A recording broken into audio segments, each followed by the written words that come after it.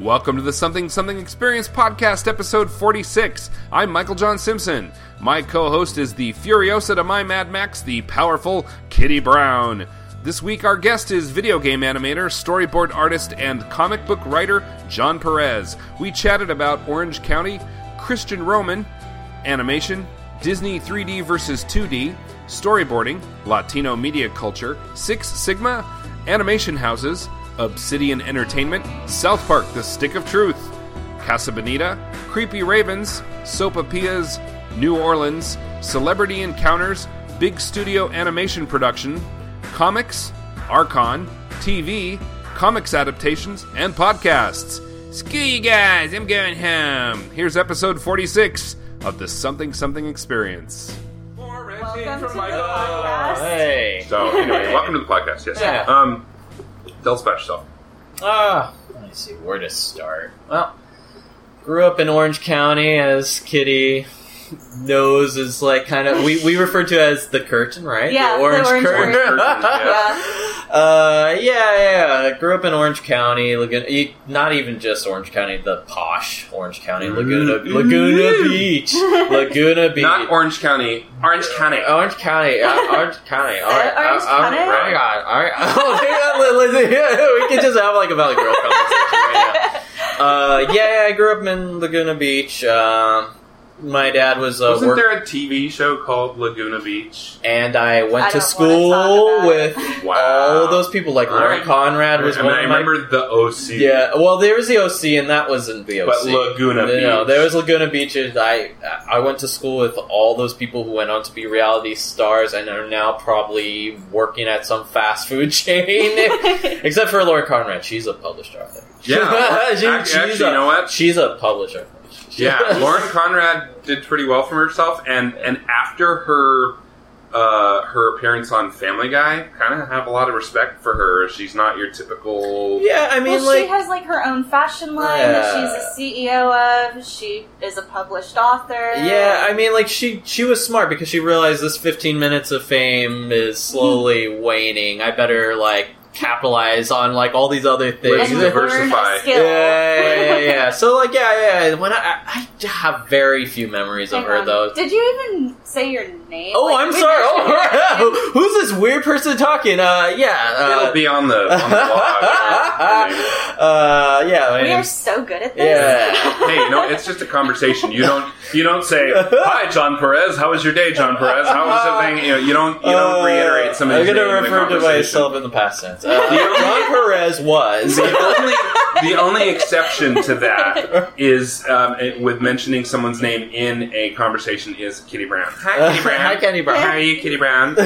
Kitty Brown. That's the one exception. Yeah, so I grew up there. Like you do. In Laguna Beach, dealing with all those things. Although I did not go to high school there. I was there freshman year, and it was the complete culture shock because my parents were like, screw the Orange County Unified School District. We're putting you in an all-boys Catholic school because we're going to, like... Ouch. I fear for your But knuckles. you know what? Like, I probably survived better that way. So, and then after that, I decided to go so far from home, attending my undergrad in animation in Laguna Beach at Laguna College of Health, where me and Kitty were both college students together. Yeah, we were both in the animation program together. Yeah. Way back when. Way back Was that where you were under Christian Roman's tutelage? Yeah. We Okay. both had Chris Roman. Cool. That guy He's a so sweet. former guest of the podcast, a very good friend of mine. he is. Yeah. I was doing improv with Christian back in the early 2000s. Yeah, when I got At my the LA Connection. Yeah, I haven't. I think I talked to him about a year or a couple of years ago. Like when I got the job on the South Park game, I was like, "Yeah, now we're both working for long-running animated franchises." Cool. Which South Park game did you work on? The Stick of Truth. Oh, okay, cool. I'm jumping so far ahead. No, it's okay. It's okay. We can bounce around. But no, I really enjoyed that game. I really enjoyed it a lot. Yeah. Well, it's weird because as Kitty explained, we're both in the animation undergrad program, Sure. where they were, and especially when we entered, it was Pixar was just starting to get popular. So like everyone kind of sort of had a little bit of 3D, like, you know, a tiny bit of Maya and stuff, but not a whole lot. Because like these people only knew how to. Our teachers like were all kind of like working animators. So like cell animators like. Storyboarding. Like Chris has done a lot of storyboarding, a lot of character design. That's what he encouraged me to focus on. Is he took me and he was like one of the most encouraging teachers at the school. Like I can't say enough good things. He is exactly the same. He had a lot of good things to say about you and what a good student you were. Now I want to say hi to him. we're gonna like start over. I might be able to make that. No. I'm friends with that. I should just message one of these days. So like, we did our undergrad in animation, and like we all thought like we were gonna be cell animators at such and such on a TV show or like doing layout and stuff like. And then the entire industry changed when Pixar got really popular, when they started outselling every single thing. And then our teachers, like, we had 2 chairs of the department, but like our teacher, who was the former chair, he basically said like, you gotta learn this Maya stuff. It was Aubrey Mintz. Yeah. He's nice. Good. I think the turning point, looking back, I think was Shrek.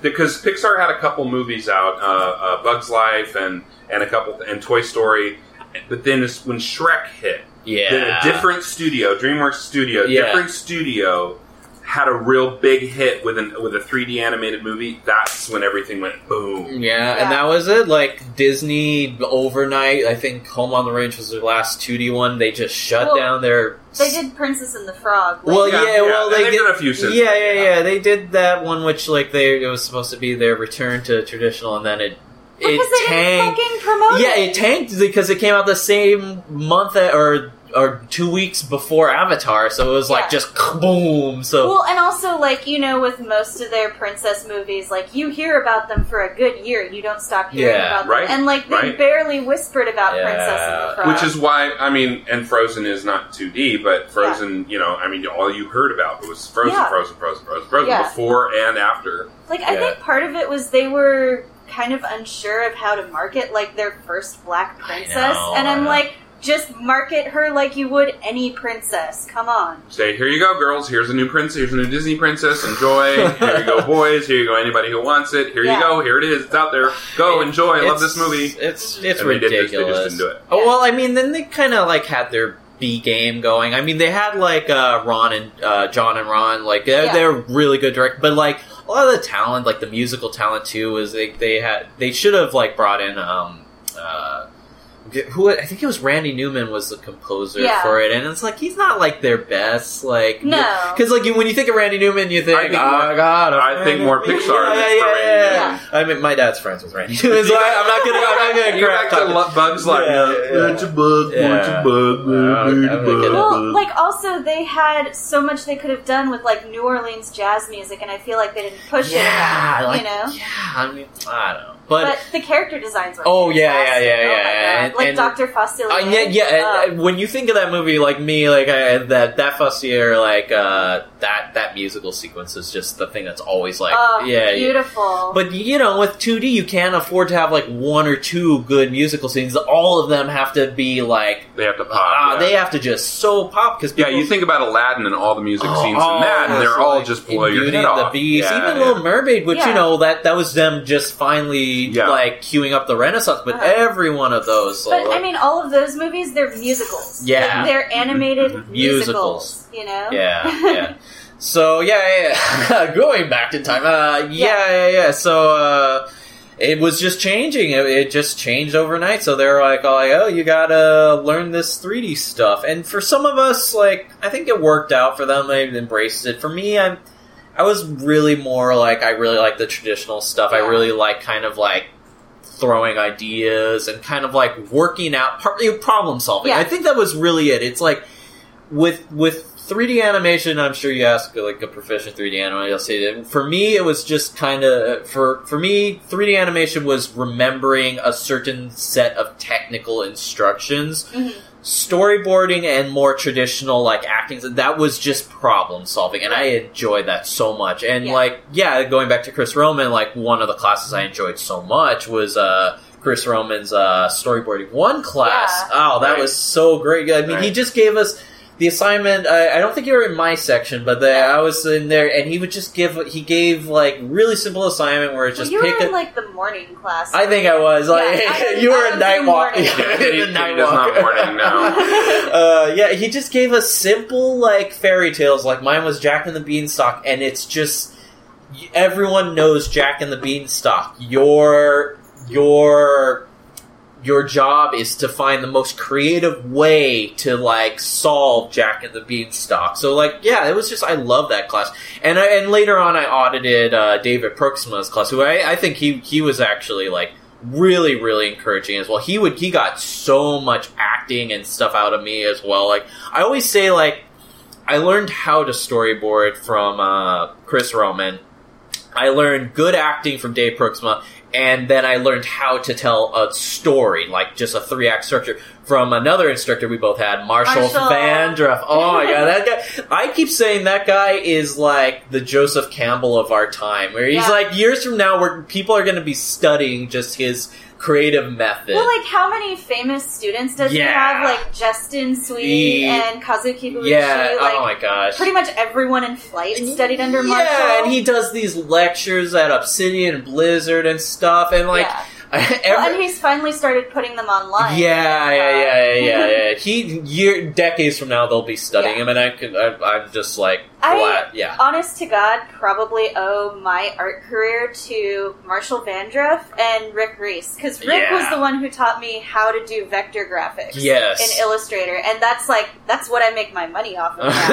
Like, legit. Yeah, I mean, like, and you were ahead of the game, because now everyone who's, like, trying to jump in the Flash stuff, they're just learning this stuff, like, and it's like, again, I'll jump so far ahead back on South Park. All it was just optimizing those characters, because like it's just you have to make this so optimized, otherwise the system will crash. Yeah. I'll talk about like how. And to take a moment for our listeners who don't know what a vector graphic is, it's basically an image that you Photoshop is raster-based, meaning that, like, it will pixelate. But a vector graphic will never pixelate. You can make it any size you want. You can do almost anything to it, and it'll still stay, like, crisp and clean and have, like, really good resolution. So it's become, like, the industry standard for a lot of things, simply because you can make it any size you want. Yeah. Because it's based on vectors. It's based on a box or a grid or a 3-dimensional grid that you can expand and contract. Yeah.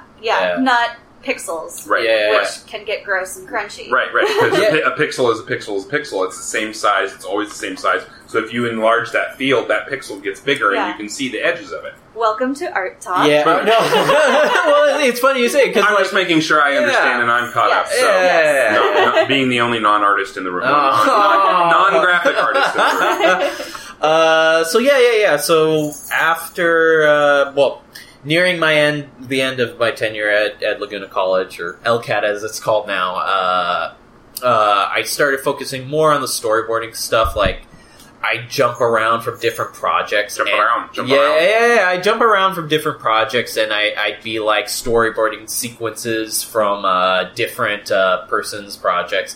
And for whatever reason, it was so weird. Like, I would hear this over and over and over again, where people would say, like, I love animating, I love, like, coming up with stories, but, like, storyboarding is, like, the most boring part of the entire process. And to me, I'm like, for me, that's where all the richness comes from. Right. Like, that's it's where, just that's like, where the story starts.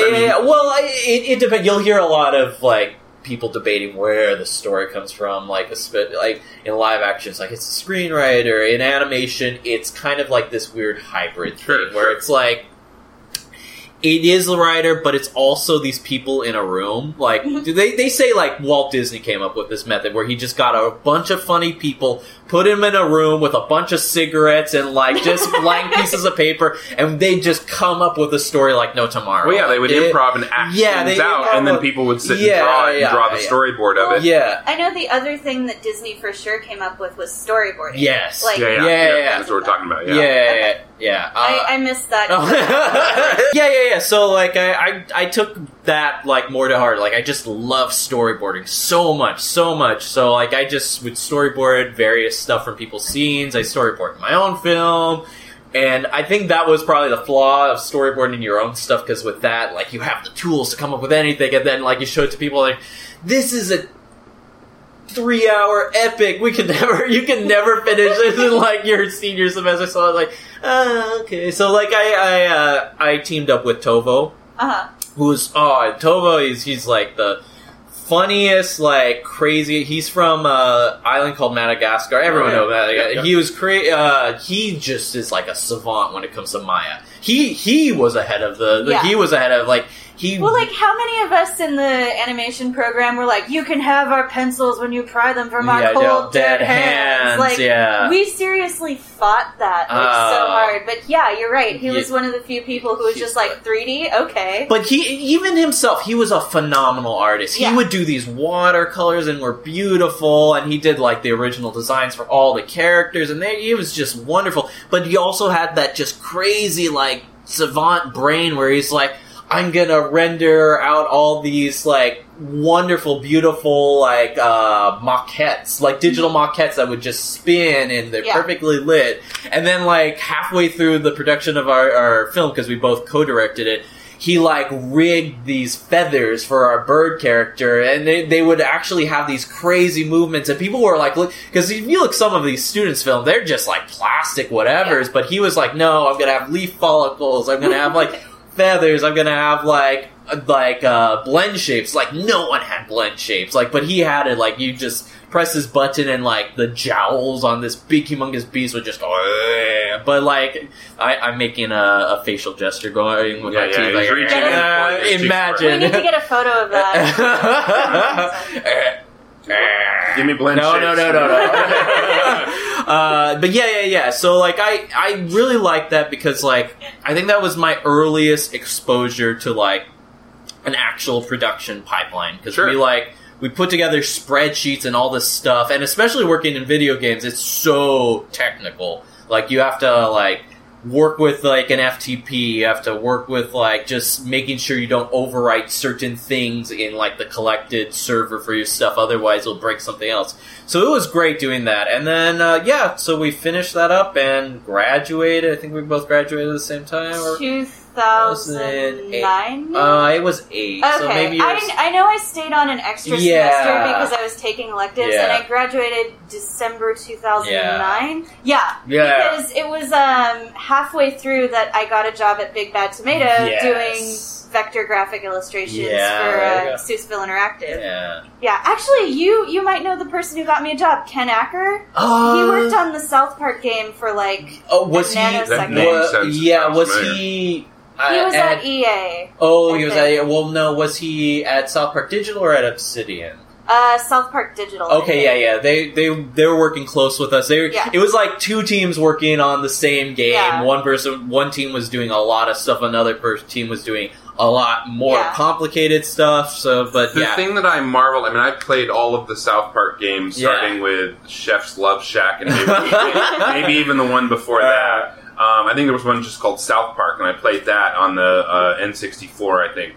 And the one thing I really marveled about Stick of Truth, and now isn't there another one coming out soon? Another video game? It has a really nebulous title. I forget it's what. It's a dick joke, a title. Yeah. Like, hard something or the hard something shatter, like nut. Yeah. Anyway, but something about a ball busting a ball. Or something. Anyway, but the thing that I marveled about Stick of Truth was how much it looked like you were in the show. It looked exactly like what the show has been for the last 5 or 6 seasons. the same graphics, the same lighting, the same shadowing, the same everything. It looked like you were playing and the show. And it's funny, like, you bring up, you've been talking about all this technical stuff. The reason Obsidian got that contract was because a UI artist who worked within the company put together this proof of concept with Cartman in a living room of I guess Stan's house, and like I think maybe his dad was somewhere in the background in underwear playing Guitar Hero or something like that. But it was like the only proof of concept I believe that they got that looked exactly like the show. They got the textures down. They got everything down. Like, the textures. It looks like still looks like cardboard or construction paper cutouts. It still because has that texturing on it, and it was done in Flash because I'm not sure how many people know this, but South Park the show is actually Maya. Like, way back in the day, they actually did it with construction paper cutout. Right. And the pilot and the first one after that, they did with construction and then paper. They switched to another program that was, I don't know the name of it, but like afterwards, it was just Maya. So all that stuff are actually rigs that are on like a timeline and stuff, and the blend shapes, I think, are like how they use items. But anyways, ours was done in Flash because the way to get it's such a weird like thing, and again I'm jumping so far ahead, but like the only way to get it to look exactly like the show, to get the textures and to get everything like actually like moving like it's supposed to, and again going back to UI, he created an engine that was inside the UI system of a given system. Like Xbox has a UI, PS3 has a, because this was all previous gen, but like he created within the UI. So he basically took an engine and put it on its side and created like this entire realm where you had a dot that was just moving on, and he optimized it so well because going back to vector points, like when it's rendered in a system, it creates polygons where one vector is pointing to another vector, and it creates these crazy triangles. And if there's too many triangles, that game will crash. That was pretty much most of like probably half of the project was spent just optimizing these characters, and then so later on, later on they're like, oh, why don't you just do it in Maya? You could have like got it so much. Shoulda, coulda, woulda. But like, yeah. So we basically would get these characters from them, and we'd just be tracing them and like just optimizing them like no tomorrow. But yeah. That was how it looked. Spot on. We had libraries and libraries and libraries of decades of assets that they had created, and we pretty much couldn't use any of it. Like we could only use it as reference. We could use it as reference, but mostly it was just like tracing this stuff and optimizing it like no tomorrow. Because if you just put in like the Tower of Peace as is, the entire game would go. Yeah. I'm making a gesture of an atomic bomb. He'll take a picture of it afterwards. Okay, jumping back. So after college, like probably only a couple months after college, I immediately started working in North Hollywood. So this is like coming back to my first job. Like it was like right off of Don't you dare tell people where I live. No. Tommy, Tommy? No. I can't remember where it is. Whatever. But like, it's in North Hollywood. Yeah. So my first job was for a small little like production company, like a small little like startup production company called Delfino. That sounds familiar. I don't even know what became of it, because it like later on it split and then it became something named something else. But like my cousin was the technical director, or art director, or something there. So he kept. While I was still in school, he was always bugging me every week. He's like, "Hey, can you do stuff for us? Hey, can you do stuff for us?" And finally, I graduated, and it's like, "You gotta do stuff for us. You gotta do stuff for us." And I guess I was realistic. Like everyone who we went to college with had these starry-eyed ambitions. Oh, I'm gonna be working at Disney or Pixar. Dude, it's like that Dan Class comic. Like only one of you in this class will make it, and we're all like, I'm gonna be that one. No, so I was realistic. Where it's like I'm gonna be paying my dues. So like, I worked for them on. And it was good, because that was, like, a really good educational experience. Like, just working on I won't say the bottom, but, like, working in Hollywood, dealing with, like, the complicated egos and people who are coming in. And when I was brought in, because I was brought in as a storyboard artist, quote unquote, but really I was doing Flash work. Like, the Flash is going to be a continuing theme. Like, Flash, like, vectors, polygons. But yeah, like, I would do some storyboarding work. They were developing this one animated comedy with George Lopez. It didn't go anywhere. Their real bread and butter. Fig. I know. And neither did no. It's really crazy being Mexican. Thanks, George Lopez. I kind of like George Lopez because when he talks about his mom, it reminds me of my grandma. Yeah, like, I mean, there's certain aspects that are and good. Stuff, like she is, but he really repeats himself and really kind of stays within a little teeny tiny box. Yeah, for sure. And I think. I mean, this could be a big social thing. I think people, especially in America, like, they shouldn't forget their heritage, but I think, like, we're creating new cultures, especially, like, earlier we were talking about millennial angst and stuff like that. It's just, like, we're creating these new, like, things that, like, are so removed. So if you're just, like, your one thing is just, like, God, let me tell you about Tito's Tacos, and, like, it's don't like... you dare talk shit about Tito's Tacos. No, like, that's one of the sad things about being vegan. There are two things I miss. I miss fucking Tito's Tacos, and I miss In-N-Out, because I'm a native Californian. I thought Tito's had, like, potato tacos that are really good. They had, this is the one in Culver City, like, off of Washington. Yeah. They don't have anything vegan.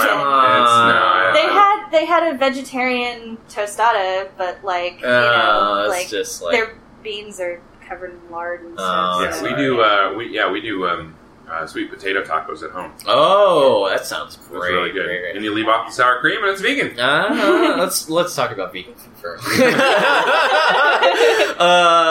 So yeah. So the main bread and butter for the company was this web educational thing in conjunction with then Gallopin Ford. Oh my god, I remember this. Then Gallopin Ford, I don't know who they got their funding from afterwards, and Dare, called Lucky Cat. Now it's called Lucky Cat World, but then it was called Lucky Cat TV. Whereas it was all about, like, educating the youth with the... I think it's Six Sigma educational. It's so weird. Super corporate crap. Yeah, exactly. Yeah. And it was based on, like, this book that this weird guy wrote, and he would occasionally come in and collect his royalty checks and leave. He didn't even care at all, like, how his stuff was being instrumented. Yeah. And it was, like, I felt like it was just so, like, pandering to, like parents who aren't concerned about their children's education, right. like at all, like I mean, there's a lot of good stuff, like I'm not gonna crap talk it at all, but, like, it just seemed like it's not enough just to use this. Like, you learn stuff, and you learn, like, basic stuff, like, don't bully, don't do drugs, stuff like that, and, like, wait. Six Sigma. Don't bully. I know. Well, that was the Dare part, because it was in conjunction with them. They did a lot of Six Sigma stuff on the last couple seasons at 30 Rock. They actually really? There was a whole episode where Jack goes to a Six Sigma conference or meeting, and he takes Lemon along as his date or his companion for the retreat weekend or something like that. And of course, it's all great, and it all goes horribly wrong. I've never heard of any of this Six Sigma stuff. I have no clue what you guys are talking about. It's major, like corporate, like upper tier executive corporate philosophy, like corporate business philosophy. So teaching you how to be a sociopath. Yeah. Pretty much. I would think that. Like, I mean, it incorporates elements of Art of War and the business incorporation of the Art of War. Sun Tzu or whatever. And it's just gross. It's really gross, one percenter type stuff. So take that and market it to children. Yeah. That's essentially what we were doing. But I would always say, because it was a weird company, like, I think we were just a front for, like, the Mexican mafia. Because, like, I think, because, like, because, like, they had, like, another division, like, because later on, like I said, it's split down the middle. Like, I think the Delfino side went somewhere else, because they also had, like, a clothing line as well. Yeah, I said it sounds familiar. Yeah. And there are two guys. There's this one, like, his name was Don something or another. I can't recall his name, and I probably shouldn't. But, like, he was just this hot-blooded Italian, and he'd just yell at the top of his lungs and just scream so much about all these various things. Every time his brother, who I guess was a co-owner of the company, would come in, it would just be their door closed, and you just hear yelling. You're trying to cheat me out of... but, like... I think, I always say this, I think we're a front company because I think they were funneling something in from Mexico, like, because we'd get paid every month, like, this guy would come in with just a briefcase full of cash, and, like, he'd just deposit it to the guy, and then, like, most of the time we'd get a cashier's check, but sometimes they would pay us with actual cash. Wow. And like, I'm like, there's some shady stuff going on here. So that was my job. I mean, how much cocaine was in the building? Like... You know what? I can only say I partook. No. No, but it wasn't just, it was run out of like a condo, like in North Hollywood. It was just like a condo. Like it was like a bunch Probably of... good you didn't remember the location. Yeah. I don't want to wind up missing. I don't want to wind up without my thumbs. I worked hard, very hard. I don't remember anything. I don't even know where I am. How did I get here? Why am I talking Will you buy me something? No. So, but yeah, it was just out of a condo. It was like, they're zoned for living, and I gotta imagine like it was one of these agreements where you could also be zoned for a live workspace. Yeah, workspace if like you cut off your work at a specific hour of the day. Mm-hmm. I understand that there's like porn editing that's done that way. Like there's like somebody's house or condo, and there's a room with a bunch of computer tables, and you just sit there and you get a Mac and you just sit there and edit porn all day. You know Allie Lustig? Yes. Yeah. Her friends Sam and Mika were living in a lesbian porn house like that. Like they were just roommates, and their other roommates were these lesbian porn stars, and they lived in a porn house. Oh my god! Like that is one of those only in LA things. I fucking love it. Only LA. But yeah, so it was zoned for that. So like literally, like all the technical artists were like in. I would say the living, or not even the dining room. We were all just like, they had Cintiqs and all these computers set up. So now we're getting into Silicon Valley, where everybody's got tables set up in the dining room. And So we're all set up in there. There was some more rows of computers in the living room, a couch where we'd like all gather and have like production meetings. And then the two master bedrooms were basically where the two offices were. So I was there for... A while. Later on, I'd get a friend of mine a job there. She was there for a long while. She just left and went to another company. But and I was there for a long while, and it was really good because I think I had the best experience you could have in Hollywood, where it's everyone will have those bad experiences with dealing with people who burn you and stuff, and more, and you know what? It wasn't really that bad because I was always paid on time. Well, occasionally I wasn't paid on time. I think eventually the money flow there was a bubble in the money flow, and they told us oh, we're not going to be able to pay you for 7 weeks, and I'm like, that's illegal. Yeah. Well. Oh, I can't tell you how many people in LA have been sitting, have sat around for months waiting for paychecks and kind of stuff. And well, we weren't technically employees. We were all contractors who just happened to work in the building at the same. I mean, there's so many places that do that. Yeah, so. I've dealt with that before, and I've actually had to take a couple of former employers to court because I'm no, I'm not a freelancer. You're treating me like an employee. Yeah, definitely. The fun thing about that, though, when you take take them to court for that is they'll immediately ping the IRS because, like, you know, they're not paying payroll taxes and stuff, so they'll get audited. Oh, so it's that's like, so good. Yeah, you get them 2 different ways. Oh, I'm gonna remember that one. Yeah. But yeah, so I was there for a while. I think eventually there was a bubble in their pay, so I left. I think I came back and I came back as an actual contractor where I worked from home and did some work for them for 2 of their Dare skits, actually. And then, you know, I was bouncing around LA for a while. Worked for, like, 1 or 2 other weird production companies. And then eventually I ended up back in Orange County, I forget what it was. I think I was doing, like, design or drawing work for, like, a golf company or something, just to pay the bills. And then I ended up... Were you working the swing shift? Yeah. Oh, yeah. It was weird, but... I'm a dad, I'm allowed. I was going to say, I'm a dad, I'm allowed. Dad joke level. Eventually I got the job at Obsidian. I got to know the hiring manager. He's a really nice guy. Are you still working at Obsidian now? No, I left about 2 years ago. Okay. But... I got the job at Obsidian, and it was funny because, like, the guy is like he basically, because Obsidian's a RPG company, they do like Kodar, Fallout New Vegas, all these big humongous stuff, and like one day he saw me and he knew the kind of stuff I did, and he's like, "Oh, hey, do you guys do 2D Flash work?" And we're like, "I guess. What do you need us for? You're Obsidian, like you do these temple video games." It's like, I'll email you. So, you know, I got the test, and, like, I was just sitting around, I opened the PDF, and it was a test with Cartman and, like, a generic, South Park, because all the generic South Park characters, South Park children are just, they work off the same rig. Right. So I was like, what is this? Is this some, like, Facebook game? Have they hit hard times where they're now, like, doing, like, Facebook game stuff? So I did the test, and I was like, okay.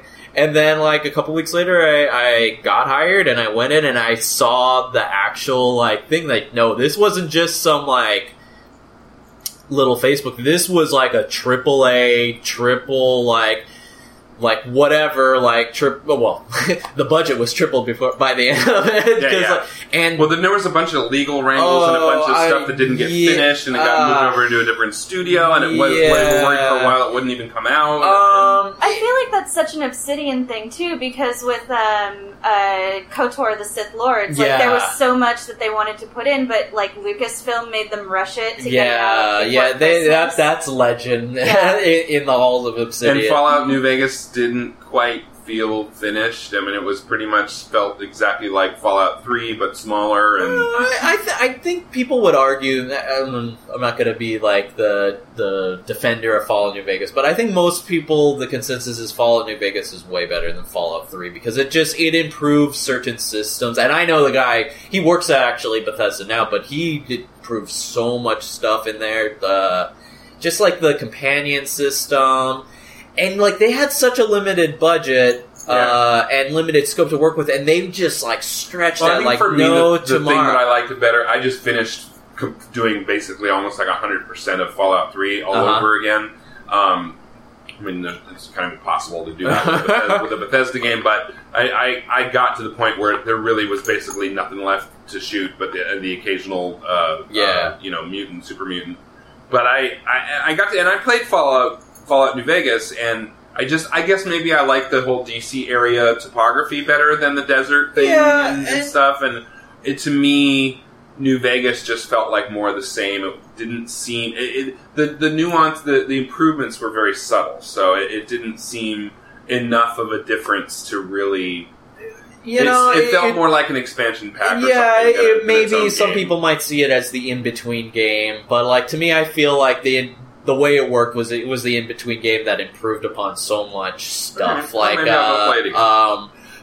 like, one thing that's different more from, like, I would say, like, Fallout 3 is, like, Fallout 3, it's like you kind of have, like, 2 paths. Like, you're either dark side, light side. Right. I mean, like, the Enclave and the Brotherhood of Steel, they're essentially Jedi Sith. Like, there's two ways you could go. New Vegas, it was way more broken. Like, the choices you can make are, like, would influence other choices and other choices, and you could really create your own, like, kind of experience through it. But I was brought on right as that was closing, that New Vegas was ramping down, and they were ramping South Park up.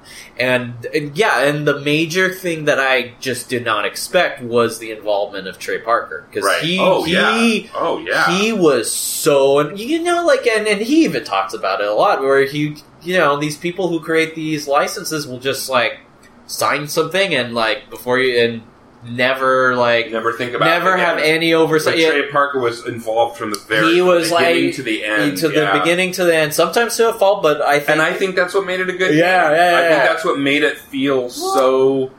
I remember talking to Ken, and what he kept telling me was every time something would come to Trey, he would be like, no, make it dumber. These are little kids playing with, like, sticks and pots. Yeah. Make it dumber, make it dumber, make it dumber. Well, it's when you not make it dumber for the audience, because he had so much respect. He's like, in these characters, like, design-wise, like, he's like, these are little kids, like I said, playing with, like, make pots on their heads. Make it more DIY, make it more makeshift, make more weapons that are a straw duct tape to a stapler or whatever. And that was exactly it. Like, the early concepts for Cartman's Backyard were these grandiose things, and then he would basically be shooting back like, no, worse, crappier, this is terrible. These are kids living, these are lower middle class kids living in Colorado in a mountain town. They're not going to have, they're not all token. They're not all the rich kids, which I think it's great that the one rich family in town is black, and that's awesome. So, like, that was the gauntlet. That thing was the gauntlet. Gauntlet. Like, one thing that I love, like, the ninja weapons episode is one of my favorite. Like, when they're playing with them, Butters, like, deflects something, and he's like, oh, it's because my weapon is made out of a titanium alloy. And, like, how many times did you have some kid on the block who would say something dumb like that? Sure. It just feels authentic, you know? Yeah. Oh, and I grew up in Colorado, and I went to Mile High Flea Market, and I bought weapons from guys from old World War, World War or Vietnam vets who would sell me ninja stars at age 12. I mean, I did that. So that's a legit thing. That's a legit thing. That would never happen in California. All right. Oh yeah, we're good. Yeah, we're good. Okay. But I did that. So that episode, there's so much about Colorado or about South Park that because of where it's set and the types of things that certain things are universal, but growing up as a kid in Colorado, growing up as a kid in what most people consider a flyover state, growing up in that place, that unique place, where you're in the mountains and it snows and it blizzards and you got you're surrounded by right wing dummies and just growing up in that, and people who are so willing to be outraged at the dumbest things, and there's so much about South Park that always spoke to me as somebody who grew up in Colorado. Yeah, and there's certain landmarks that, like, say something about, like, La Casa Bonita, and it's like, to people out here, it's like, that's nothing. We don't even know what that is, or he'll reference other towns and stuff. I thought Casa Bonita, like, for that episode was a made-up thing until I talked to somebody from Colorado. I think it was me who said on Facebook, like, no, that's a real place. They have Black Bart's Cave. They have cliff divers in the restaurant. They have sopapillas and a place where you can go crawling through a cave and get treasure. They have that. That's a real place. Was that on Facebook, or was that out at, like, Mal? I thought it was a little bit of both, but I'm like, no, that's a real place, and the food is the shittiest food I've ever had. And if you've ever had, okay, imagine this: Mexican food. Think Mexico. Think authentic. Think real. Think white tablecloth, and then using a dustbuster to vacuum up the crumbs. Think real. That's my grandma. Yes. Think about that. Okay, now think American-style Mexican restaurant. Still independently owned, more American, blah, blah, blah. Now think, like, Taco Bell or Del Taco, that corporate, white, dumbed down, blah, blah, blah. Now think elementary school cafeteria Mexican food. Casa Bonita's below that. Oh my god. Well, it's funny. Like about probably a year ago, it's diarrhea on a plate. I should probably talk to because my friends a year ago they went on a skiing trip to. It was like. It wasn't a company function, but it was like a bunch of company friends. They went to Colorado to go skiing, and one of their things was like, "Oh, we gotta go to Casa Bonita. We gotta go to Casa Bonita." And I don't know. I haven't talked to them if they got food poisoning afterwards or something. I'm going to go ahead and assume they immediately regretted they that died. decision. I haven't heard from them in a year because they died a horrible death. Yeah. Just so that thing was got Oregon trailed. Oh gosh, Well, the one thing that was weird was growing up in Colorado and going to Casa Bonita, and my parents were like, why would you want to go there? I was like, oh, that'd be great. You know, when you're a little kid, it's amazing, but then when you get to adults, like, oh god, I got to take my kid there. But like sports teams would, like high school sports teams would go on field trips to there. It was like especially in the outlying areas of Colorado, they were going to Denver to play a sports game. We're going to Casa Bonita first. This makes me really, really grateful that I grew up in Southern California. It's one of those things. But there's a thing that they have there. It's a dessert thing, and I understand now. And I came to LA wanting to have that again out here, and nobody had ever fucking heard of it. And apparently it's not even a Mexico thing. Apparently it's either like a Honduran thing or a Guatemalan thing. It's a thing that's like almost like a middle American country Central America sopapillas.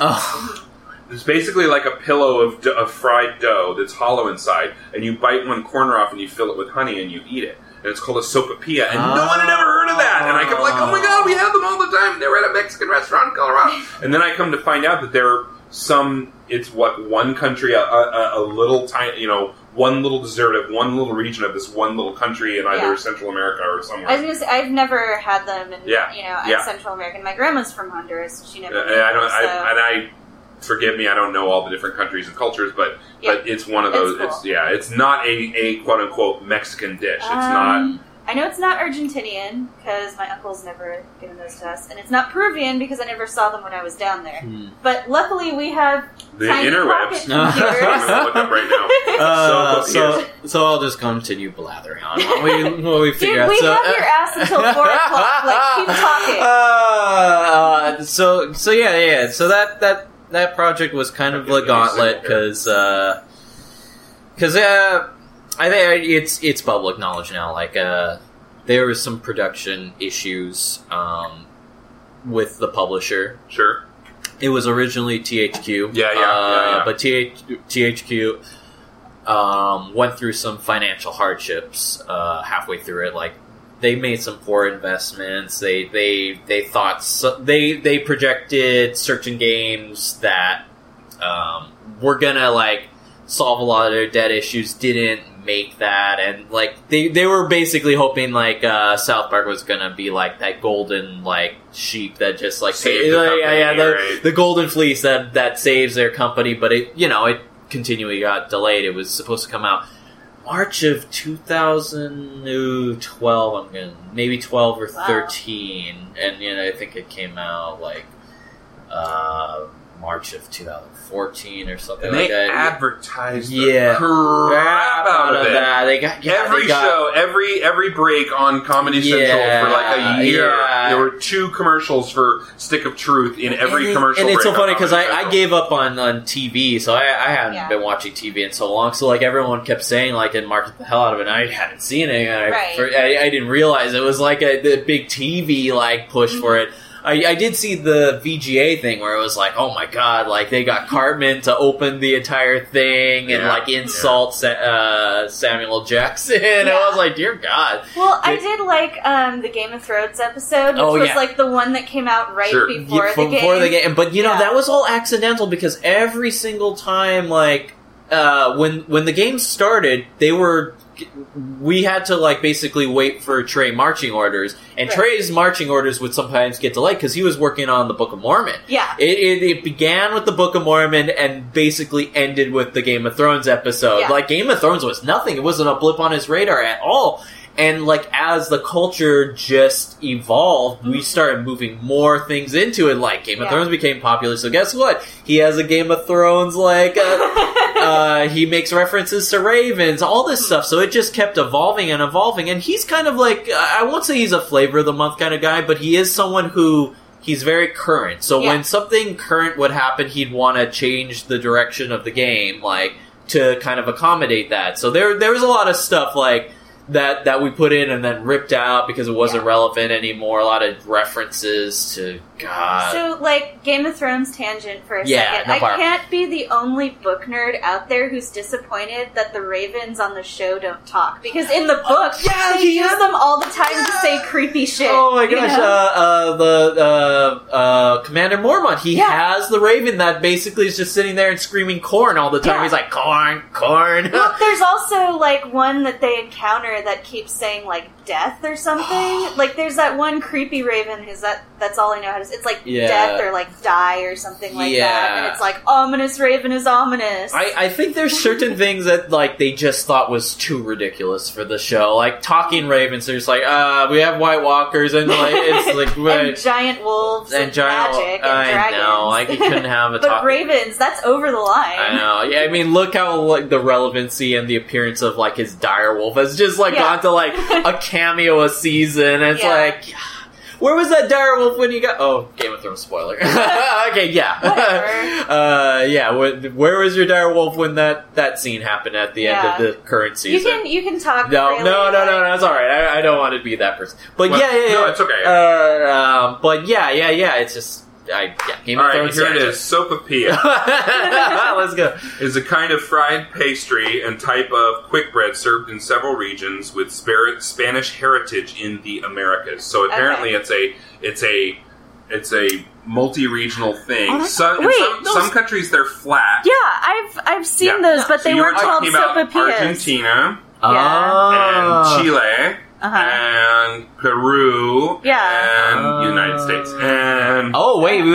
It's a savory dish in the United States. It can be, or sweet. Savory. I've seen those, but they weren't called sopapillas. Right. Well, there's a different spellings and stuff, and torta frita is in Argentina and Uruguay.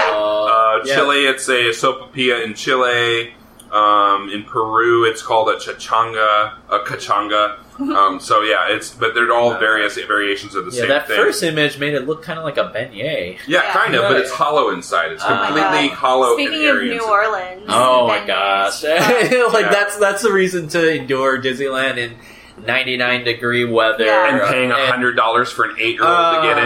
Well, dude, like beignets are like the one dessert that does not work when you're goth. Because like when I went to New Orleans, everywhere. Like I looked like I had rolled around in cocaine. Like it was bad. Oh my gosh. Oh no! You should just like throw like just a bunch of powder on you, and then you just have spots all over you. I'm like, I'm owning this. Yeah. Well, one thing that was great, like there's a birthday tradition in New Orleans, and this sounds so weird. It sounded so weird when the people that we were staying with explained it to me. You safety pin $1 to like your shirt, and then people are like, "Oh, is it your birthday?" And they'll just start safety pinning more money to you. And you know, like when I was there, it was not just like safety pinning money; it was also buying me drinks and like giving me candy and stuff. Like it was amazing. I'm gonna go there. Welcome to the charmed life of Kitty Brown.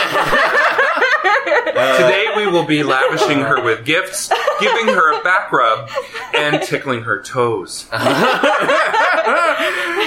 But like this is like 20. No one has cash anymore. What are they gonna like swipe like a debit card? I'm just gonna. Can I get stamps? I'm just gonna pin a debit card. At the end of the night at my birthday, I ended up like up something like $70. Like it was crazy. Oh my gosh. Yeah, New Orleans is the place to go for your birthday, let's and stay with locals. Absolutely, stay with locals. Yeah.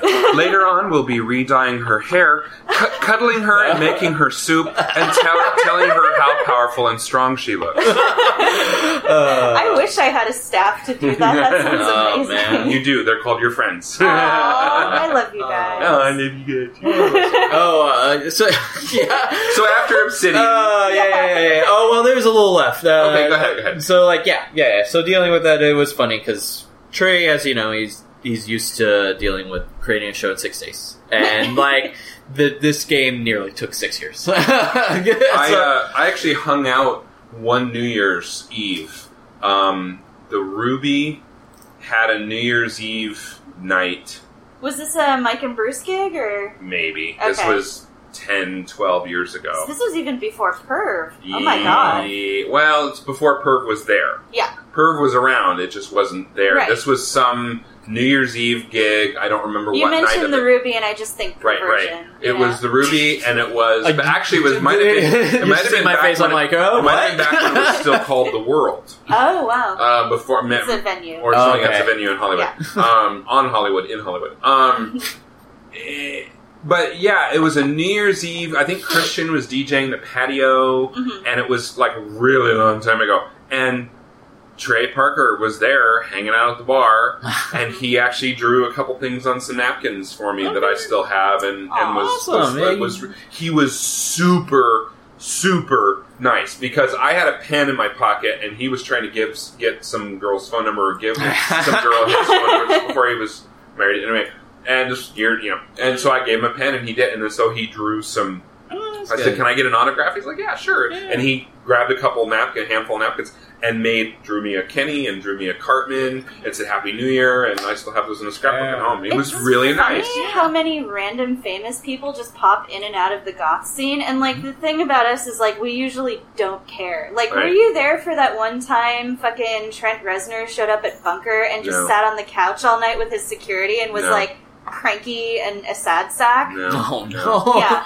Yeah, he just he sat on the nasty ass couch that like everybody has had sex on, and he just sat there with his two security guards, didn't dance, didn't talk to anyone, just sat there and was like, meh, like, I'm cranky because I'm Trent Reznor, like the whole time. It was so weird. Kevin Key used to come to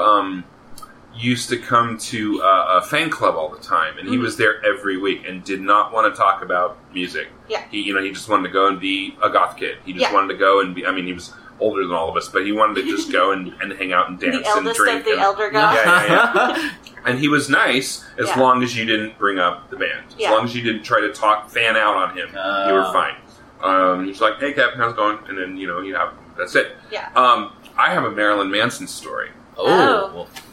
1994. This is before Antichrist Superstar, before Marilyn Manson blew up. This is before MTV would even play their videos. They refused because, parents groups and blah, blah, blah. We were playing Marilyn Manson on Teletoons, which is the music video show that I was working on in Denver. We were playing them on there a long time before they picked them up on MTV. It was 1994. There was the Nine Inch Nails Marilyn Manson Jim Rose Circus Sideshow tour.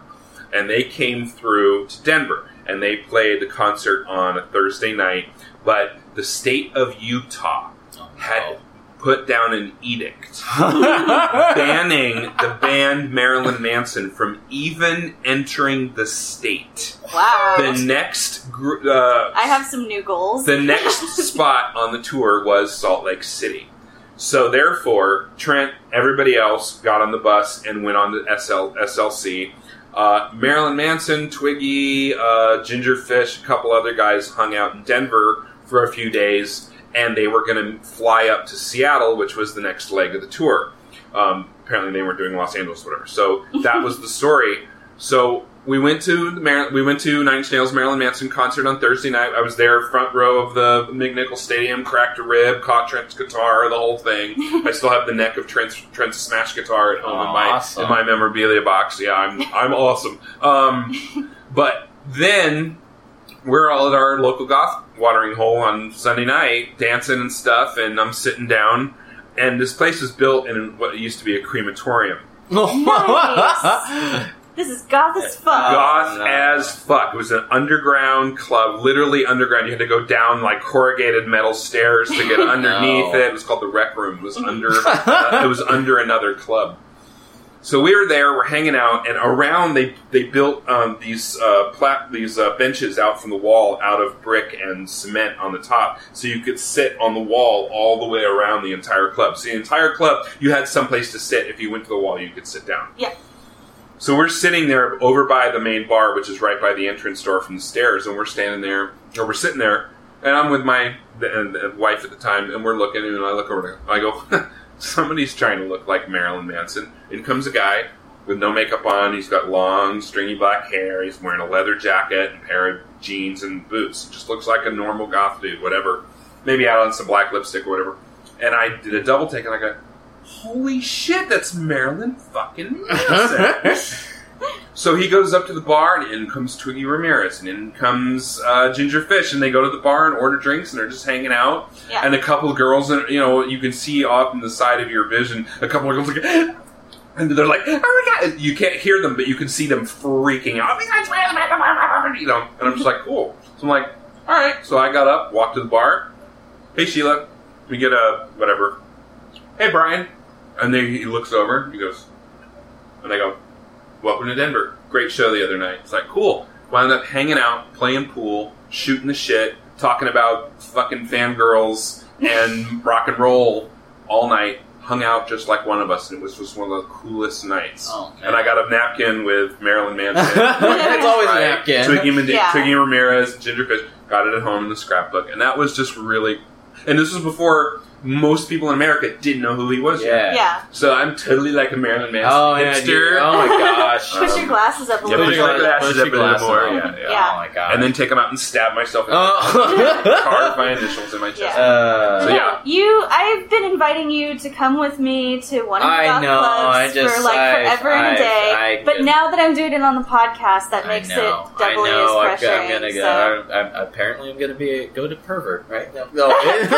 Perversion. Yeah, definitely. I need adventure in my life. Just wear black, you'll be fine. I'm already wearing black. What you're wearing is perfectly acceptable. The pants could be a little darker, but other than that, they're fine. Charcoal's actually in season right now. I just wore these to the club the other night. No, it's time. Well, no, we've both said this on the podcast before. Everyone in the goth scene was the biggest nerd at their high school, so you'll fit right in. You're like graphic design nerd. Boom. There we go. What was I saying? I don't even know. We're talking about one day I'll leave Obsidian. One day. And that day was... Eventually I left Obsidian. I kind of really wanted to start focusing more on the writing of stuff.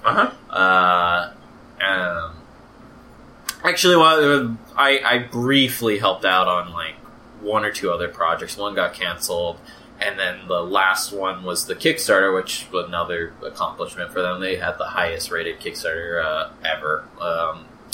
But yeah, I helped out a little bit. But eventually I wanted to do more of the writing type stuff. I liked storyboarding, but I started really realizing I liked the story aspect more than the boarding aspect, because especially today, I think I brought up early on, back in the day, it used to be this smoke-filled room with a bunch of funny people improving, problem solving, and now it's not really that anymore. It's more like you're like a glorified layout artist in storyboarding today. No, whatever to whoever works in storyboarding today, but that's just the way it's changed a lot. Yeah, it's really changed. It's more regimented. It's more keeping your character.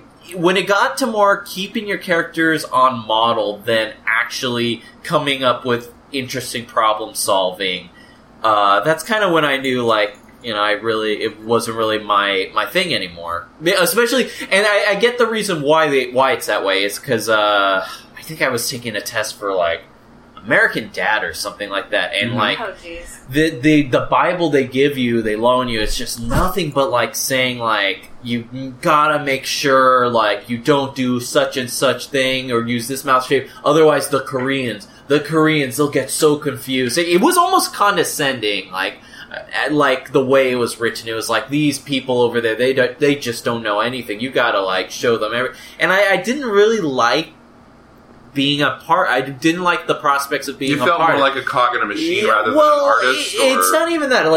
When you look at the grand social things, the only reason that stuff is sent to another country is because the cost of living is lower there. So, when you think about it in the back of your head, it's they don't have as many labor protections. Yes, yeah. So it's this is exploitation. You're a cog in the wheel for harming the development of a society. And in Korea, it's so now they have their own slowly booming animation. They have a wonderful film industry. Oh my gosh, have you seen Snowpiercer? Yeah. And the host before that, oh my god, they have a blossoming stuff oh yeah, but there's K-horror.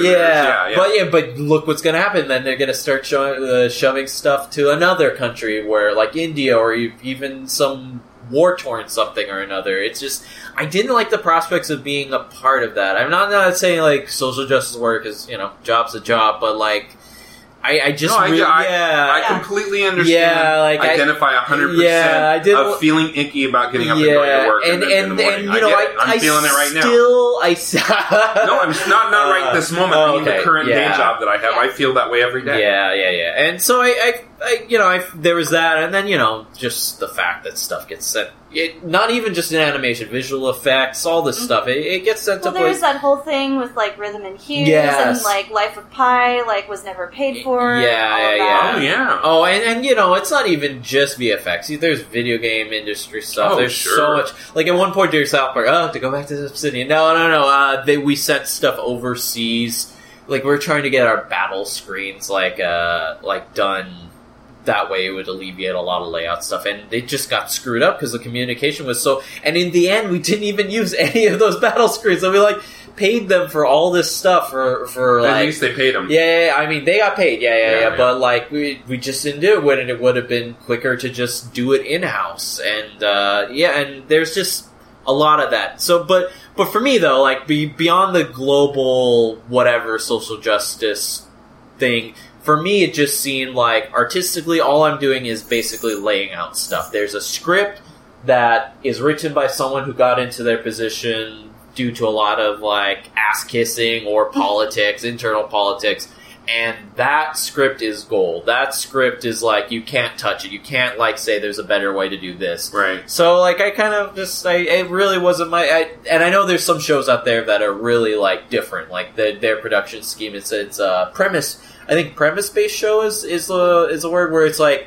storyboard artists do have a lot of carte blanche, creative. There's only a handful of those storyboarding jobs, and the rest are, like you said, you're doing layout. Christian said that's the way it was when he was storyboarding and doing character modeling on The Simpsons, where he was utilizing his improv skills, his improv acting skills as part of an art job. To come up where they have that room where there's a director in the room and a producer in the room, and everybody's just up pitching ideas, and everybody's just kind of latching and building, doing ands on top of everything to try and make a story and make it funny, and that's what they were doing. And that's why he was a brilliant teacher. Right? We're just sorry about Christian. No, that's why he was a brilliant teacher, because he taught the class as if it was He was my sketch director when I was in sketch, and he was super encouraging and super,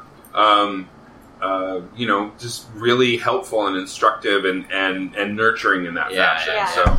So I mean, love you, Christian. Yeah, love you too. We all love you. Exactly. Even Luna loves you. Oh, okay. But yeah. So there wasn't those many jobs, and then in feature as well, there's even less. There's a handful of those. So it's there wasn't really a lot of options. So I kind of decided to just kind of do a comic.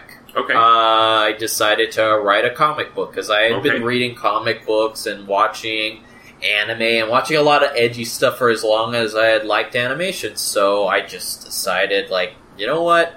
Just gonna write a comic book. I'm not even gonna illustrate it because that was the biggest kind of hurdle for me because it's you have internal you have this ego where it's I want to be the one who does everything. I want to draw it, I want to color it, I want to ink it, I want to write it, and there are those auteur people who Faith Erin Hicks, just tons of Scott McCloud. I mean, I see Scott McCloud as more a brilliant educator, but he is one of those people who's just doesn't Clowes do that? And Daniel Clowes does. Yeah, Dan Clowes. Yeah, Dan Clowes. Oh well, the indie scene is nothing, but a lot of people who do graphic novels, Brian Lee O'Malley, he did all of Scott Pilgrim and his new one, Seconds. That's everyone. If you're listening to this, go read Seconds. A bunch of just people who are able to do that. But me, I was I'm going to scrutinize my drawing so much that I will never get to the writing aspects of this. I'll just get delayed. So I just decided to. So who did you get to draw the book? a wonderful guy named Marco Magani, Italian, North Italian too. So he's like my great grandfather was from Calabria, so that's like pretty much the other side of the world when you're looking at the scheme of like Italy. It's just culturally different, but he's like North Italian, so like they're Milan, and he's in Padua. But that's like the Venetian province, so he's technically Venetian. So like, but completely. I love Venice. Oh yeah. Beautiful. Oh, and he speaks. What really makes the relation work though is like he speaks English really well. Like, Well, when I was doing my study abroad over there, like I had a month between finding out that I got into the program and actually leaving to learn as much Italian as I could. So I spoke like the worst, like first semester Italian, and like I'd order food and stuff, and then they'd answer me in English and be like, "Oh, thank God," But like I tried, I really did. It was terrible. Well, you know what also helps it too is like he's my age, or he's a little younger actually, and we're both into video games. Like he's just like. He all he does is like the second he got the job, he like looked at my IMDb and saw that you worked at Obsidian, how was that? I'm such a gamer, and like that helped the connection a lot because we're on the same level and we both get like things and we literally are up at because they're like 9 hours ahead, so like. Pretty much our working relationship was like, I would be at the gym at like 11 or 12 o'clock at night and he's just waking up. So I'm like on the treadmill, like giving all this artistic direction and stuff. And he's just like waking up, like doing this. But like later on, like when we started, when the production started plateauing and there wasn't that much work, we'd just be on like Heroes of the Storm like all night long. It's like, we're still like I'm still racking up my score on that. But I know nerd. But wonderful guy. Like I originally like I was telling Kitty earlier, but I basically did a help wanted call on DeviantArt of all places cool. for a bunch of artists, and I got so many like people to reply to me. And some of them were good, some of them were not so good. But even the people who were like brilliant artists, when you send them the test, you really get a good like idea of their work ethic because they'll either do it like in 3 days or take like 2 weeks. And then I think even one person like sent me back a test like a month and a half later, and it's like. I'm literally already like halfway through the first issue with this one artist. You took that long to get back to me. But he just stood out like no tomorrow. Like he basically it was a 6-page test, and it was kind of a bit of a trick because I basically said like do as much as you think best exemplifies your art. Sure. And like there's a variety of pages in it. Like there's the easy conversation pages, there's the action pages, and like the set piece, which is like the stinger, the last page on the first issue. And he chose like the hardest ones. He chose like the conversation page. No, he chose a crowd scene, like a huge crowd scene, and then he chose a conversation scene, and then he chose the stinger, and like the most complicated pages, like you could even choose, and he just blew that out of the park. And, nice. and I was even telling Katie earlier, like, he changed stuff. Like, if you read the comic, it's a fantasy comic. What's it called? Oh, sorry. What's my name? What's your comic called? It's called Archon. It's Arcon. Archon. Yeah.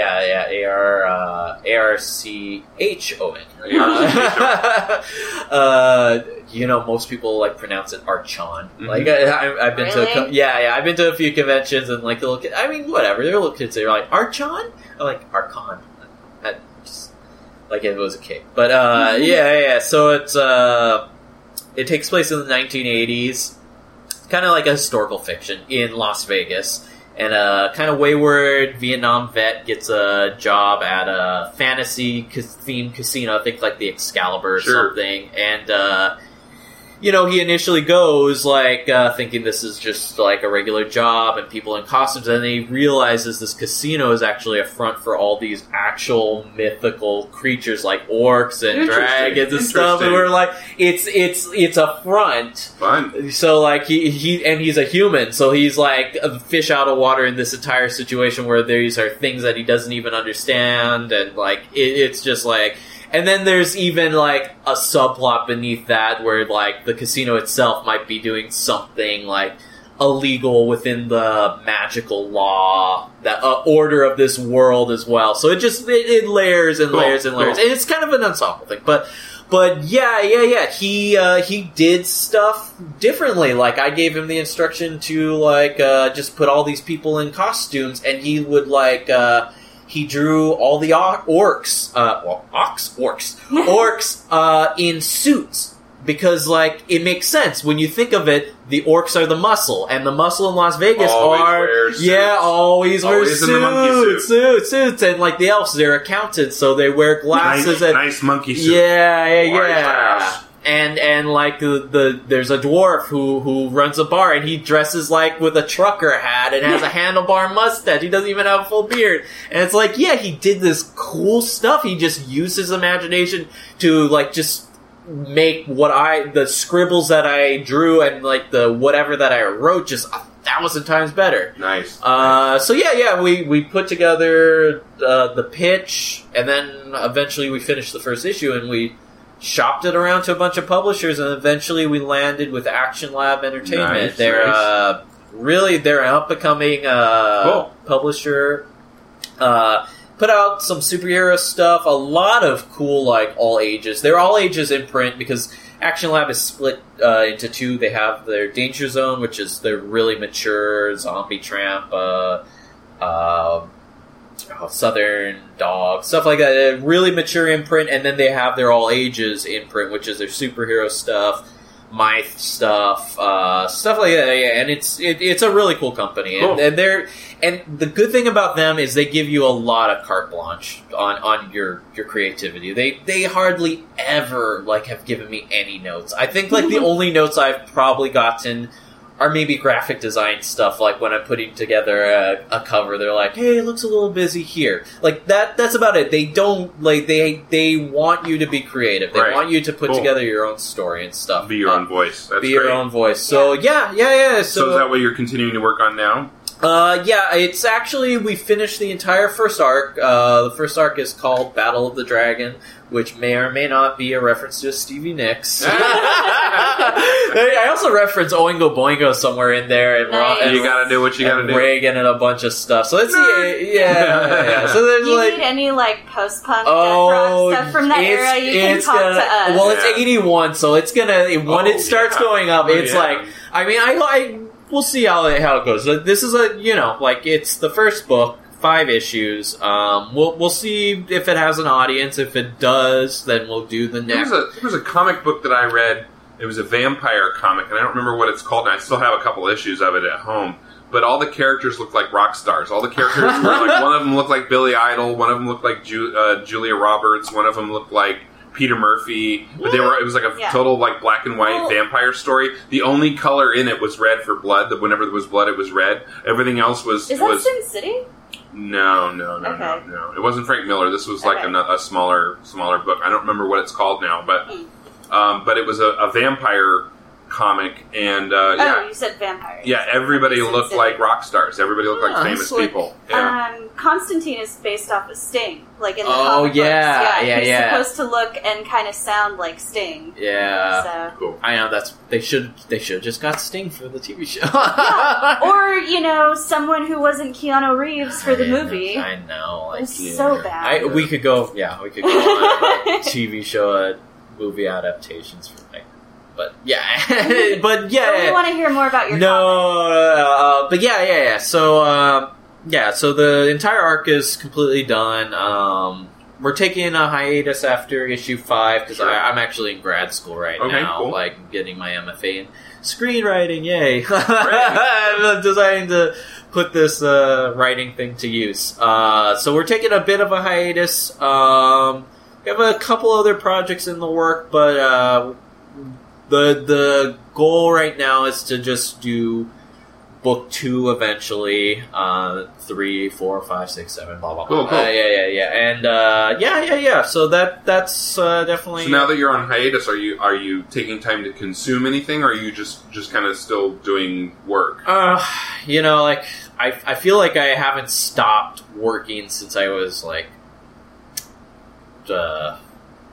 probably like 20 years old or 22, 21, like, because right out, like I said, I'll bring it full circle out of college, straight to work, then one job after another, and even between leaving Obsidian and going to grad school, I was doing this comic. It just was a 24-hour thing. Like, I should file labor law against myself, like, as my only, because I would not sleep for days on end, because it's like managing an entire team. It's just like, again, it's setting up FTPs, like giving notes, like making sure everything, a page is put together and given to the publisher on time, like fixing word balloons.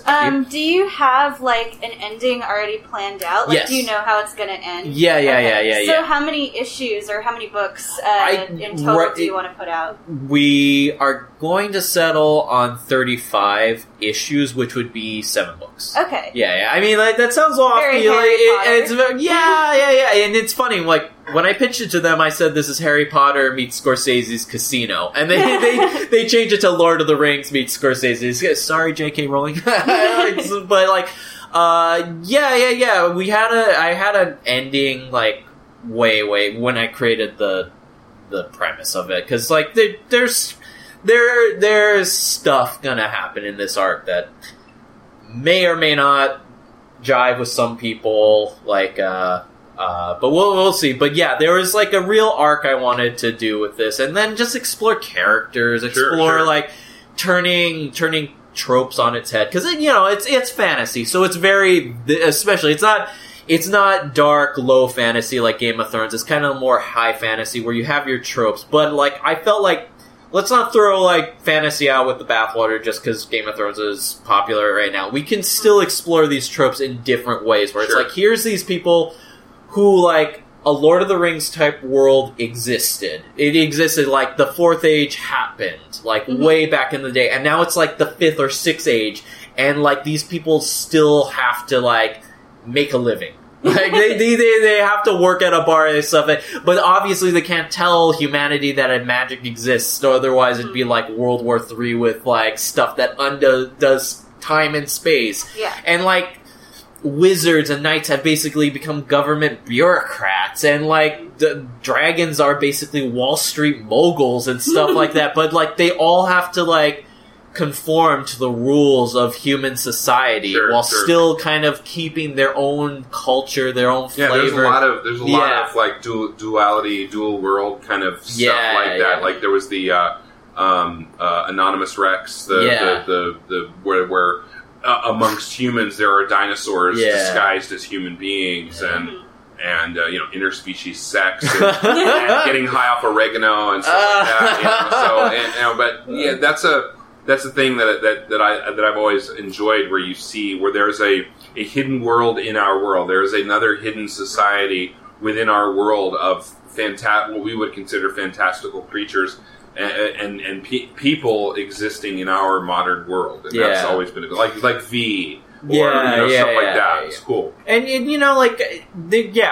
I think for me though, what brought me to this concept, because it was like 3 or 4 concepts that were mediocre that I combined into one like really, I thought, good one, was that like. Like I brought up Harry Potter, like they go to that world. They take a train and they're disconnected from the Muggle world. Like Lord of the Rings, it's a completely past world that doesn't exist anymore. Like, what about a world where this stuff is on top of like our world? Like, how do these people, like, who have their own identity, their own culture, like deal with like just like a a Republican president. it's like, yeah, and it's true. Like these really like liberal-minded wizards smoking pot and stuff. Like they're obviously not gonna drink the Republican Kool-Aid. They're gonna be hippies. They're gonna be like Ronald McDonald.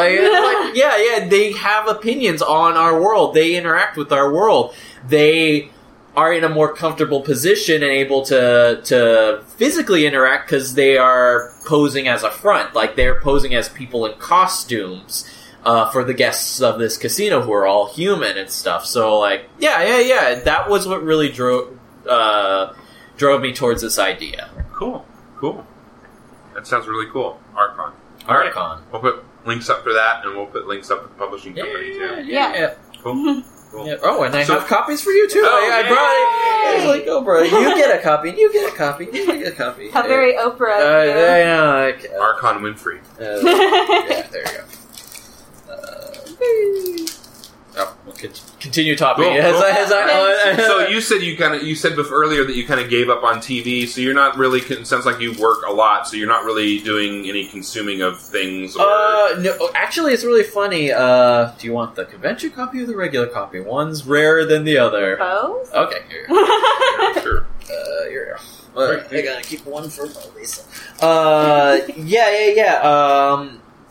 No. Actually, surprisingly, TV is a thing that I've kept so current on. Like, especially like with the digital revolution, just the Hulu, the Netflix, the Amazons. Like, because a lot of times you're just sitting there working on stuff and you just have that thing on in the sidebar. And like, I'm more current on that stuff and really embracing like. What do you watch? What are you watching now? What's new that you I think like. I know this is weird sounding as a guy, but I think Orange is the New Black is like my most favorite show on television right now. I fucking love Orange is the New Black. Especially this season. This is going to be like tiptoeing around spoilers for Orange.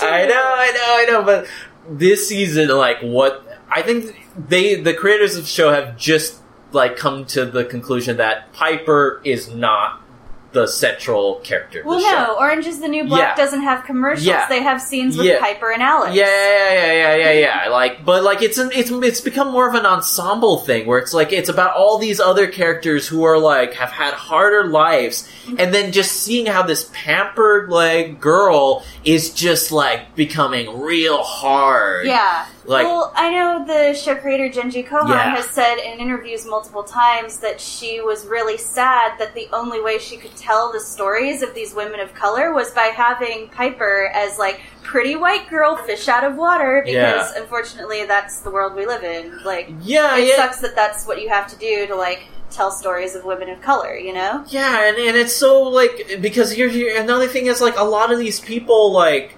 Especially women of color, women of different cultures, like, they don't have the most cliche, like, backstory, like, you would expect. Yeah. Like, I've said this a couple of times, how other people, like, early on when I was applying for different writing programs, like, they wanted a script, like a spec script. You write a script for a pre-existing, currently in production show. And one of them I wrote was, an Orange is the New Black script, and it was supposed to be the origin story of Boo. And but the thing is, like, I came from it, I wrote it as a really kind of cliche. Her backstory was, like, she was, like, in a biker gang, and she was really tough. And then, like, this season, like, they explored her backstory, and it's, like, turned it on its head. To the point where I think she even says, like, I don't have a crazy backstory. I have just been a person who's been oppressed her entire life. Yeah. Like, and that's what I love about this show. It's like, these characters don't have predictable backstories. They have, like, such nuance. They're not tropes. It's not tropes. Yeah. And that's why I think I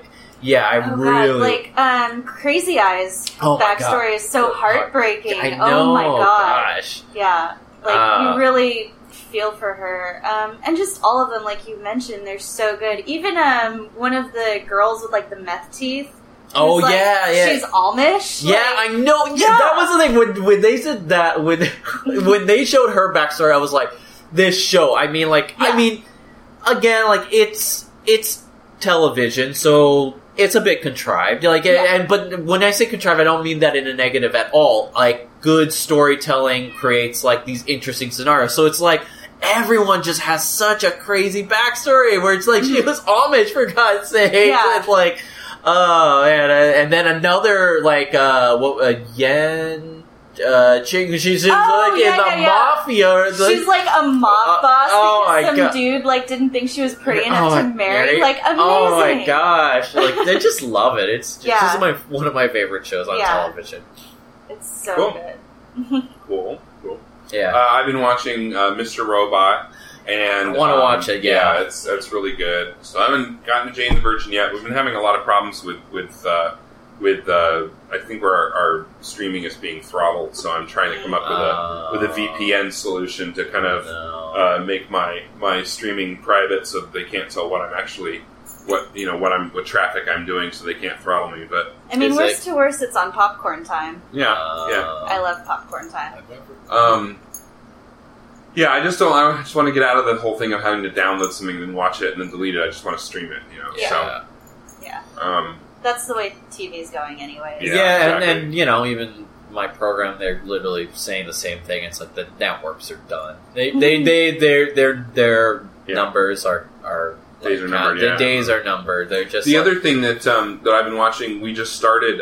Victoria mentioned this on the podcast a couple weeks ago. Was Wayward Pines, and it's a show. It's a Fox show. It's Matt. It has this amazing cast. It's Matt Dillon and Trevor Howard, Terrence Howard, the other Terrence Howard, Fox drama. Terrence Howard, Juliette Lewis, and just all these really amazing people. And that's what really and Victoria's recommendation. I found out right during the first opening credits that it's produced and directed by M. Night Shyamalan, which no. But so far, so good. So far, it has deviated from his usual. Yeah, and it's funny, like a lot of like those creative teams or directors, they like kind of who have success in cinema, and then they kind of like drift into TV. Yeah. Well, no, they do some really terrible stuff, like, and you think their career's over, and then they'll go into TV, like the Wachowskis, like.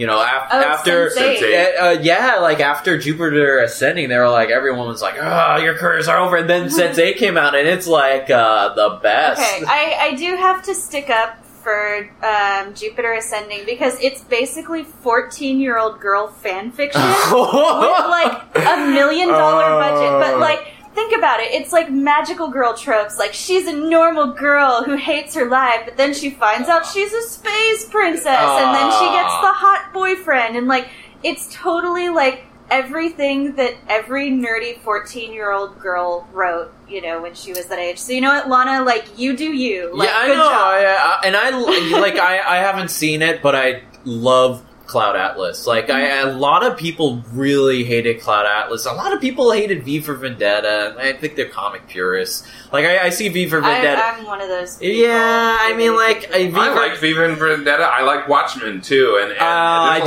didn't like Watchmen, though. But I think that's probably why I was probably more of a purist for the comic. But, I feel to me, like, V for Vendetta, I don't know. Like, it wasn't as precious to me, but I thought, like... I really like Cloud Atlas because, like, it was just, like, such a, like, remarkable, like, thing. Did you read the book? Cloud. Oh, yeah, I started it. Okay. It's written different. It's, like, it's written way, way different, and, like, it's structured way different. Yeah. Like, it's chapter. I think I would have liked Cloud Atlas better had it been somebody else other than Halle Berry. I'm really gotten to the point where I'm not a fan of her. I kind of liked... I don't know. Like, I feel like the way they utilize the A-list actors, like Tom Hanks, what was it, Hugh Grant, like, stuff like that was really... Because they in different timelines, they'd be against character. Like, or they'd have, like, a tiny bit part. Yeah, a tiny bit part. So it's like... Like, I get what they were trying to do with, like, reincarnation and everything, but just having read the book, I think it would have worked better as, like, maybe a mini-series rather than a movie. It was pretty convoluted. It was hard to keep up with. And that's probably why they're doing, like, a series. But, like, what it kind of is, like, a lot of these things that were greenlit and put into production, like years ago, like came prior to people really garnering respect for television. Like, it really took, like, this kind of renaissance of television to basically say, like, yeah, that you can actually do a miniseries. You can do Watchmen as, like, a 7-part or 8-part, like, miniseries. You can do, like, John Adams, a really dry academic book as, like, an HBO, like, limited series. It's like... Yeah. But there wasn't that, like, a long time ago, so a lot of people... That's true, that came out in, what, like, 2007-ish? Well, everybody complained that Lord of the Rings movies were too long, and I prefer the extended editions myself, because, like, I want to see that. And it could have been... it's all a matter of what you said. It's about telling the story, and about... You need to take time to tell your story, because otherwise it's going to be rushed and muddled, and you're not going to be able to pay attention to it. Well, it's odd, because... And I think let's suffer from that a bit. I love the extended editions for Lord of the Rings. Yeah, very much so. Extended editions for The Hobbit, on the other hand. I haven't seen the extended yet, but I just enjoyed spending more time in that universe. So, are you watching anything new?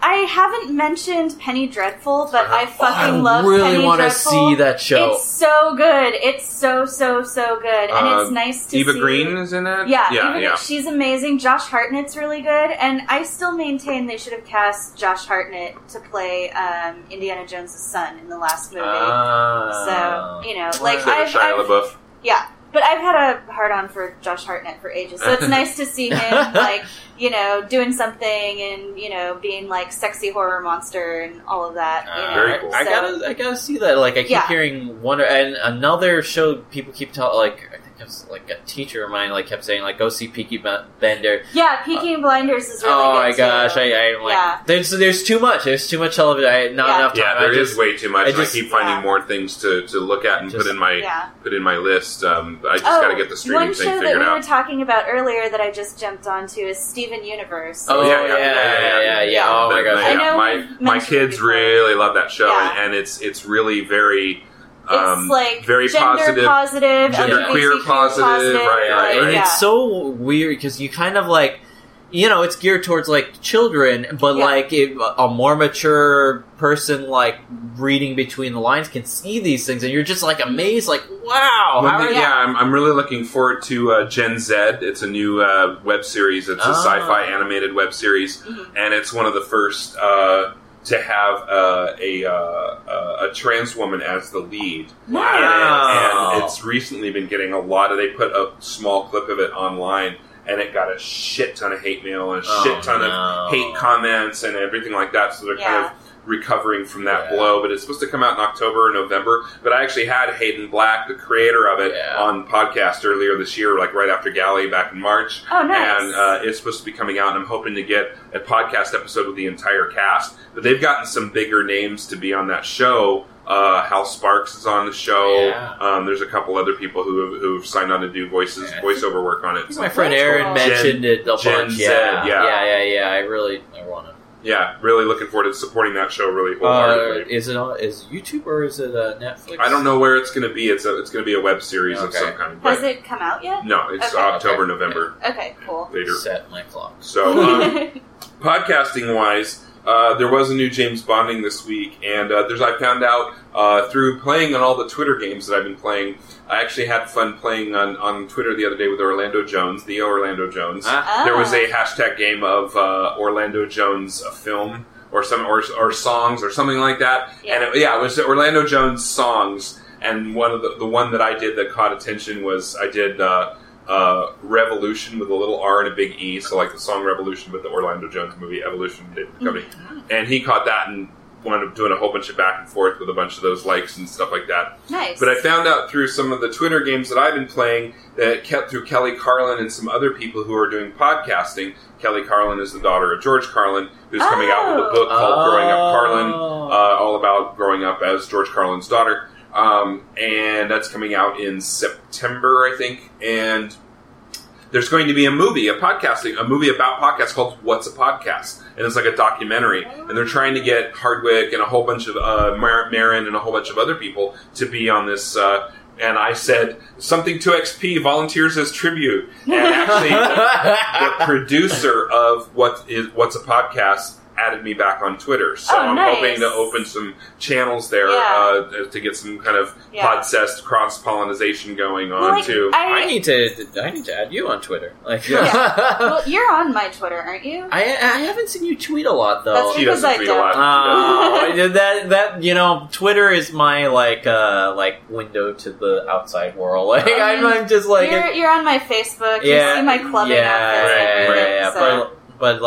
Twitter, for anyone, John, Joey, Perez, Perez, Twitter if you want to follow me. We'll do the process a little bit. But that's my, outward to the entire outside world. The other big podcast... Well, go ahead. I wanted to talk about, the podcast documentary. I think it's definitely needed because, I've tried to explain this podcast to my dad, and I don't think he quite gets it yet. I'm like, it's like a radio show, but it's on the internet, and we talk to different people. And you can download it and listen to it anywhere you want, anytime you want, on your phone. It's the disconnect that, he doesn't have to, just put on something. I'm like, no, you can put it on your phone. You can listen to it in the car. You can go to to a degree. To a degree. I mean, he's got Obama on there. When Obama's on a podcast, that's already... But, that tells you where the world is going and things like that. I think we're going to be seeing... probably on the lefty side of things, because this coming election, we're going to be seeing a lot of appearances on podcasts coming up. And things there were those that, YouTubers who got to ask Obama questions too, yes. and that's something I've never seen the right do because they're all old and don't understand technology. Thank God. Right. So, the other podcast thing I wanted to talk about was LA Podfest is coming up in September, and we are going. I'm buying my ticket for the entire weekend. Kitty, you're going to go, Saturday or Sunday. I'm still busy getting ready for Wasteland weekend. So. It's the weekend before Wasteland weekend, I believe. And, so I'm going to pop in as much as I can, but, I'm going to be... It's at the Sofitel Hotel in Los Angeles, and there's going to be podcasters from everywhere. I know I'm planning on seeing Greg Kroup's podcast. There's a Super Ego podcast. There's a couple other ones that I'm going to be attending as well. Looking forward to. And they have this big podcasting room where you can basically have tables set up and you can bring your equipment and everybody can just sit down and podcast with each other. Mm-hmm. So I'm seeing it as a big networking opportunity and hope to get some other podcasters on the podcast. Make sure we both have business cards and stuff ready to go. Yes. Yeah. I'll give you another copy of my business card and you can scan it and put your name and then we can get some printed out. Yeah. So, well, we're over an hour 40 already. This went by really quickly, so this is good. So, again, tell us where people can find you and your work online. Where can they find Archon and all that? Archon is available on Comixology. Issue 1 is out. Issue 2 should be out third week of September, and then it'll just be coming out every month until December. The trade will be collected in January. It's available on Comixology and your local... comic book store. Awesome. Usually, if they don't stock it, just ask them to stock it. I am on Facebook, but you can't follow me on Facebook. So follow me on Twitter. Honestly, go ahead and add me. I just might not add you for a very long time because I am my Facebook is just crazy. Not hardly ever used unless I want to complain about something political. And then, and what was your Twitter handle? My Twitter handle was John John Joey Joey Perez Perez at twitter.com. Cool. Twitter.com is at Twitter. At Twitter. Yeah, I'm it's usually twitter.com / Yeah. And I'm also on Tumblr. I forget. I don't know. I'm on Tumblr, but I Are you on Instagram? I don't do anything other than Twitter and Tumblr, and myTumblr is a wasteland of just I tried to get my Instagram handle back, and it's locked. Once you quit, you're no longer legit. So.